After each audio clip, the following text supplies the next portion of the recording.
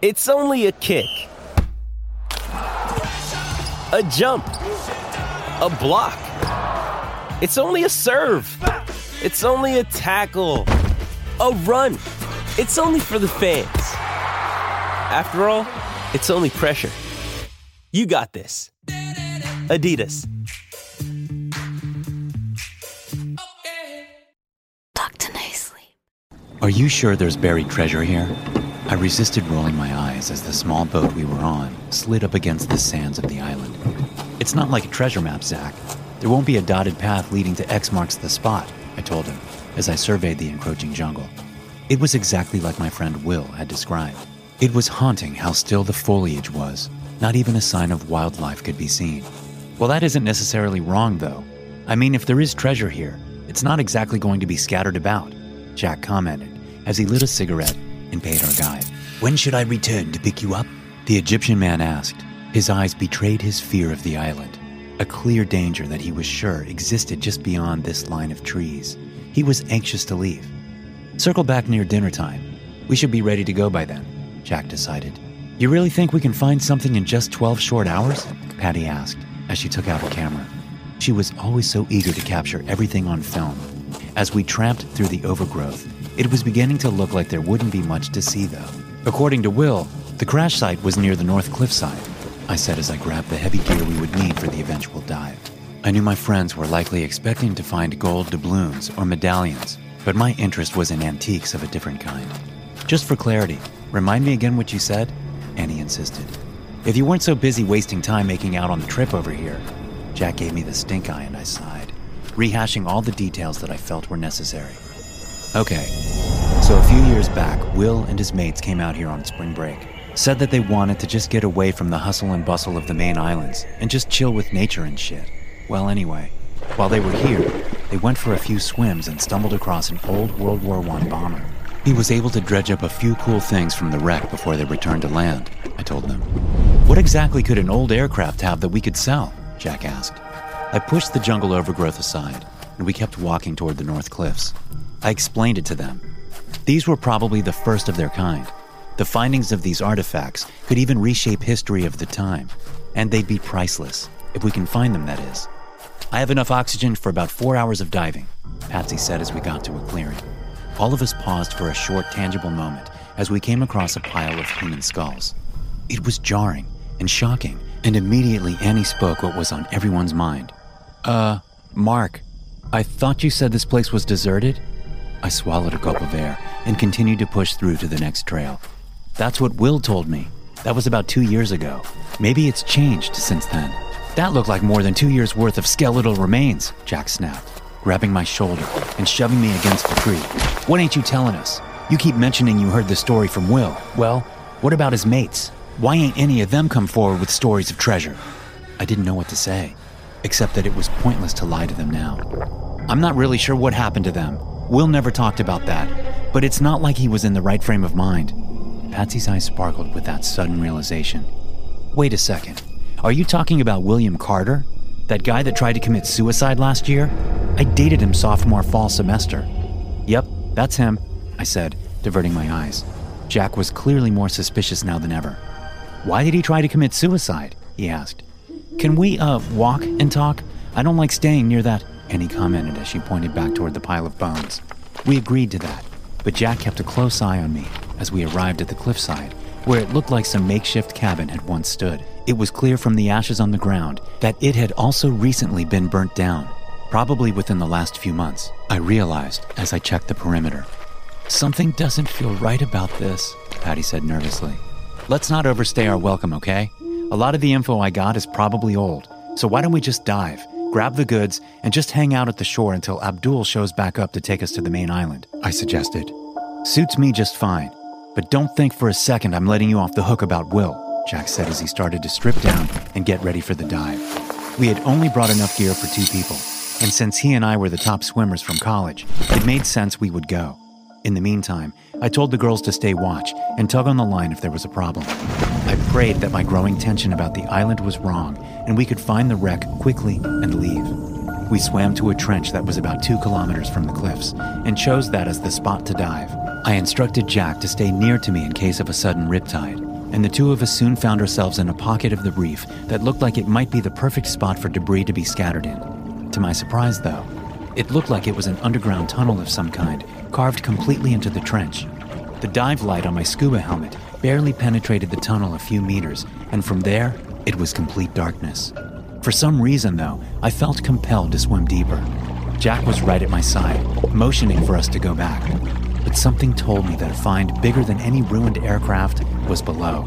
This was going to be groundbreaking, I just knew it. Soon we found ourselves swimming up into what I soon realized was a chasm of some kind with an air pocket. As we came up, I found myself staring at some kind of ancient wall. The carvings on it looked far more prehistoric than I imagined possible for this area, and it immediately sent images of the legends of Atlantis running through my mind. Jack took off his helmet and rubbed his ears. "I hate when they pop like that. We must be pretty far down. I don't see any sunlight anywhere," he commented as he checked around the exterior of the wall. Who knew when the last time humans had stood here, I thought to myself. The wall seemed to stretch for miles, dark and untouched and foreboding. A strange, eerie sense of unease began to creep along my neck as we found an entrance to the other side, deeper into the labyrinth.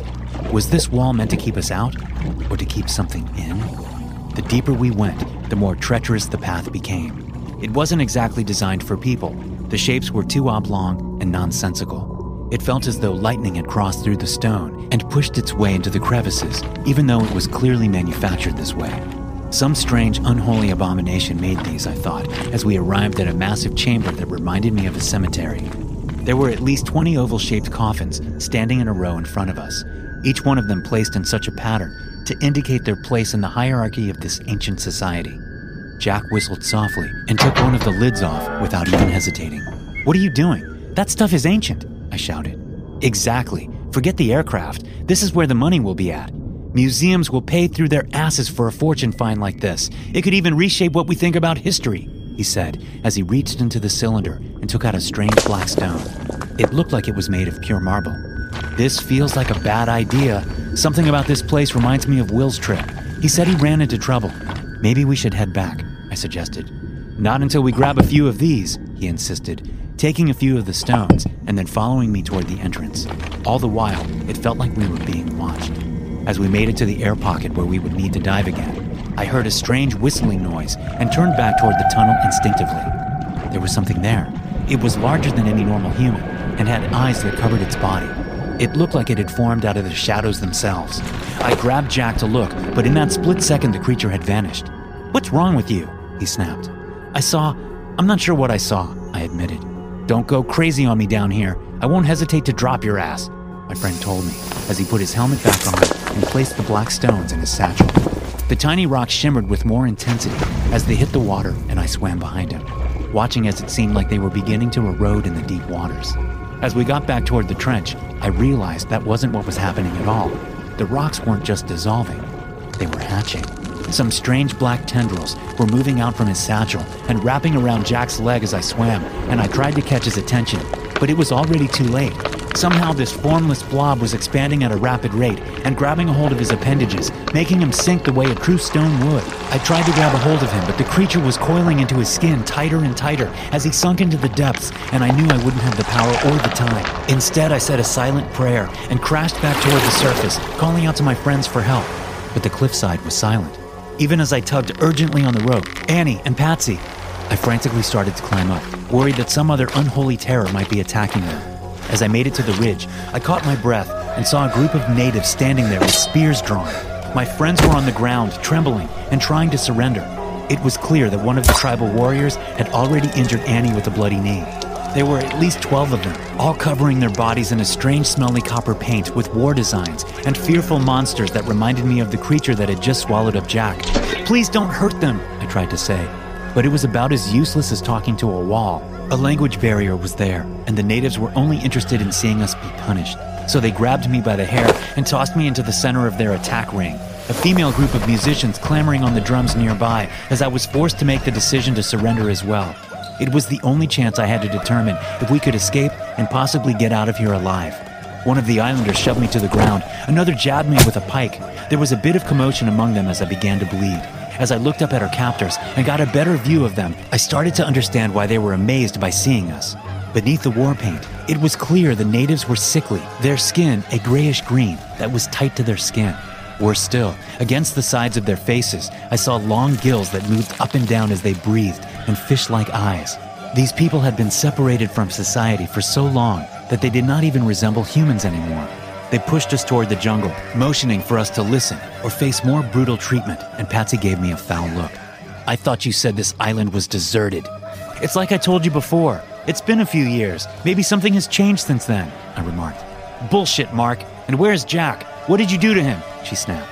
One native became angry at her heightened voice and shoved her again. I whispered, "Maybe we can talk about all of this when we get out of this mess alive." Soon we found ourselves at a very simplistic settlement. It was made of the same materials that we saw in the cabin, but clearly was only made maybe a year ago. We saw more skulls scattered about what looked like a crossover between a throne and an altar, and the natives began to chant as they tied us up and forced us on the ground. Everything about their behavior and demeanor told me that we were about to be killed. "Any bright ideas?" Annie whispered. I was watching all of them, trying to figure out if there was really any chance they might be reasoned with. Then from the front of the altar, I saw a face that sent a shock down my body. "Will?" Patty screamed in surprise as her old boyfriend moved toward us, flaunting his strange bone jewelry like a king. "You're dead. I saw you jump at the school," she whispered as he stood right over top of her. "Of course I was. Before I came to this island, I was dead to the whole world," he whispered. He seemed to be looking at us with amusement and a bit of surprise. "I honestly never thought you, of all people, would come here. My suicide was meant to stop you, keep you away. I didn't think you would let greed cloud your judgment," Will said, as he told the natives to pull us up to our feet. "You came searching for treasure and found something much more dangerous, didn't you?" he said with a sparkle in his eye as he looked toward me. He barked another order, and a few natives came forward with what looked like a tomahawk. "You've desecrated these people's holy land, Mark. For that, I'm afraid you're going to need to pay a price," he said. I was still baffled by the strangeness of our friend being alive, but before I even knew what was happening, one of the natives was holding my arm still, preparing to chop off my hand. "You don't understand. It was Jack. He's the one that took the stones. I tried to stop him. I knew something was wrong with them, and then something under the water attacked him," I said desperately. A few other natives closed in to watch this strange and sinister ritual, each of them holding a different tool or instrument I was sure would add to the torture. "Your honesty is refreshing, but you were just like all the others. Couldn't steer clear from the call of the gold. And for that, you deserve this," Will shouted, and then motioned for the natives to enact his orders. In one quick swoop, the tomahawk came down and smashed at my wrist, cutting at the bone. Since my arm was not resting on anything, the force of the impact was greater than I was ready for, and it sent me immediately into shock. But Will didn't even flinch when he heard my guttural screams. He ordered the natives to slam the weapon against my arm again and again, severing the hand from my wrist until only bits of sinew and flesh could keep it together. Immediately, the native woman poured a fine coppery water on the wound, cauterizing it the way a laser might in surgery. It burned, but the shock of the initial pain had caused me to go completely numb. To my side, I heard Annie and Patsy screaming and crying, trying their best to not lose their minds as they imagined their own fate at the hands of our former friend. Will took my severed hand and showed it to all the natives in triumph. They cheered, and he turned the hand over to let blood drain out, forcing me to have it drip on my face. "Let the truth flow into your veins, Mark. Open your eyes and see the dark reality of the world around," he said as the natives forced my eyes open, and the disgusting body fluids clouded my vision. It burned perhaps even worse than the amputation, and I cried for him to stop. Then they pushed me back to the sands and took the hand toward their nearest bone pile, tossing it on top and lighting it on fire. I stood there, still transfixed at the reality of losing my hand, and numb to the world when I heard the roar of the water and looked toward the horizon. Something was coming up. Was it the same creature that had attacked Jack? Immediately, the natives dispersed like cockroaches, and I grabbed at the girls to hide, even as Will lost his focus. He couldn't control their fear, and apparently the amputation of my hand had been some sort of sacrifice that was meant to appease this blood beast. We watched as Will approached the faceless creature, its formless body shrieking violently and towering 2 feet above his head, opening its maw and spewing toxic acid into his flesh. Now it made sense how these people had lost their sense of humanity. They worshipped monsters, and as I watched Will get flayed alive like some dead cattle, I realized that it was their fervent desire to emulate these atrocious beasts. With his face peeling off and his body being cut to ribbons by the monster, our old friend faced us. "I'm actually thankful you came," so you too could be granted the immortality I have. I had to leave the life I knew for this, but it was worth it. You'll see that the infinite wisdom they offer will have you strip off your humanity too, Will said, his voice shaking as he was attacked over and over. He was offering himself as penance for our crimes, confident the beast would resurrect him to a higher form of life. I took the opportunity as a chance to run for the coast. The girls followed behind as we heard screams from the natives, but nothing could deter us from trying to escape. We made it to the shore where our guide was supposed to be waiting for us, and I felt a gut-wrenching twist in my stomach as I saw the poor man on the sands torn apart like a beached whale. The creature had found him before we had. Annie screamed again. Then I heard Will whisper an offer of freedom. One of you must return to the world and tell them of this place. Tell them the danger so they too will one day be foolish enough to come to our shores, he snarled as his organs began to grow back within his collapsing body. He reminded me of a zombie, being powered only by the will of the mindless creature that was eager for more victims. We can pilot the boat. Come on, Annie insisted. Patsy hesitated for a moment, and it was that hesitation that killed her. A long, shallow hand from under the sand grabbed at her legs and started to pull her as we pushed the boat out to shore. There is nowhere you can run from this, Will screamed as Annie and I climbed into the boat. We tried desperately to reach for Patsy as she was swallowed by the undead monsters under the beach, but it was too late. It was a miracle we made it off the beach. As we pushed toward the open water, I activated the boat engine and didn't look back. We could still hear the shrieking even as we saw the last scrap of land fade away. It's almost been a week since we were there. Annie and I made it back to the main island and got a quick rest before flying home. At first we agreed to not speak of what happened, to not even tell Jack or Patsy's family or friends. But such silence felt cruel. So instead, we painted a picture of a terrible accident that happened on the way. All the while my anger and bitterness towards Will and the island grew. He had lured me there, but why? He had forced me to even lose a limb, and I still only knew that he wanted to satisfy a dark god. His taunting haunted my dreams, until one day I confessed to Annie that I needed to go back. We can't escape this, I told her. She refused to accept our role in our friend's death and denied returning with me, but my mind was made up. I have spent the time back to the island recording this to remember the fear and danger of my first excursion here. My hope is that now with this new knowledge, I can gain answers. But when I land, I automatically get the sense that nothing will be the same. There are no skulls, no signs of a cabin or other structures. The island is simply barren and empty. Only haunting laughter echoing in my head is now crashing into these shores, and the reality that my madness will one day consume me to take my life for having allowed greed to cloud everything I ever did. Truly, this is the Screaming Island.